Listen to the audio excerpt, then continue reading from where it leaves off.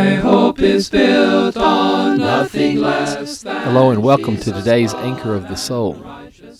Why is it that you can have two people sitting in the same auditorium, listening to the same sermons preached week after week, one man all the while growing in the grace and knowledge of our Lord and Savior, and then the other man is double-minded and unstable in all his ways, as James 1 and verse 8 states?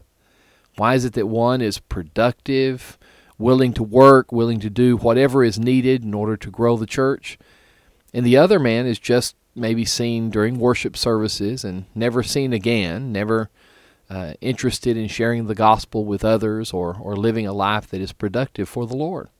How can these two men be so different when they hear the same message? Well, I'm convinced that while they may be both hearing it, only one is really listening as he is supposed to listen.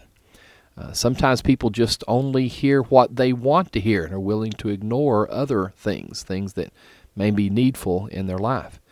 What we need to make sure that we're doing as we're listening to the preaching of the gospel is to truly actively listen to hear what is needed and to make changes in our lives.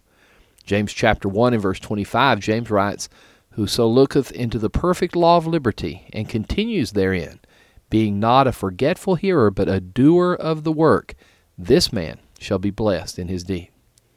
This podcast is brought to you each weekday by the Westside Church of Christ in Fort Worth, Texas.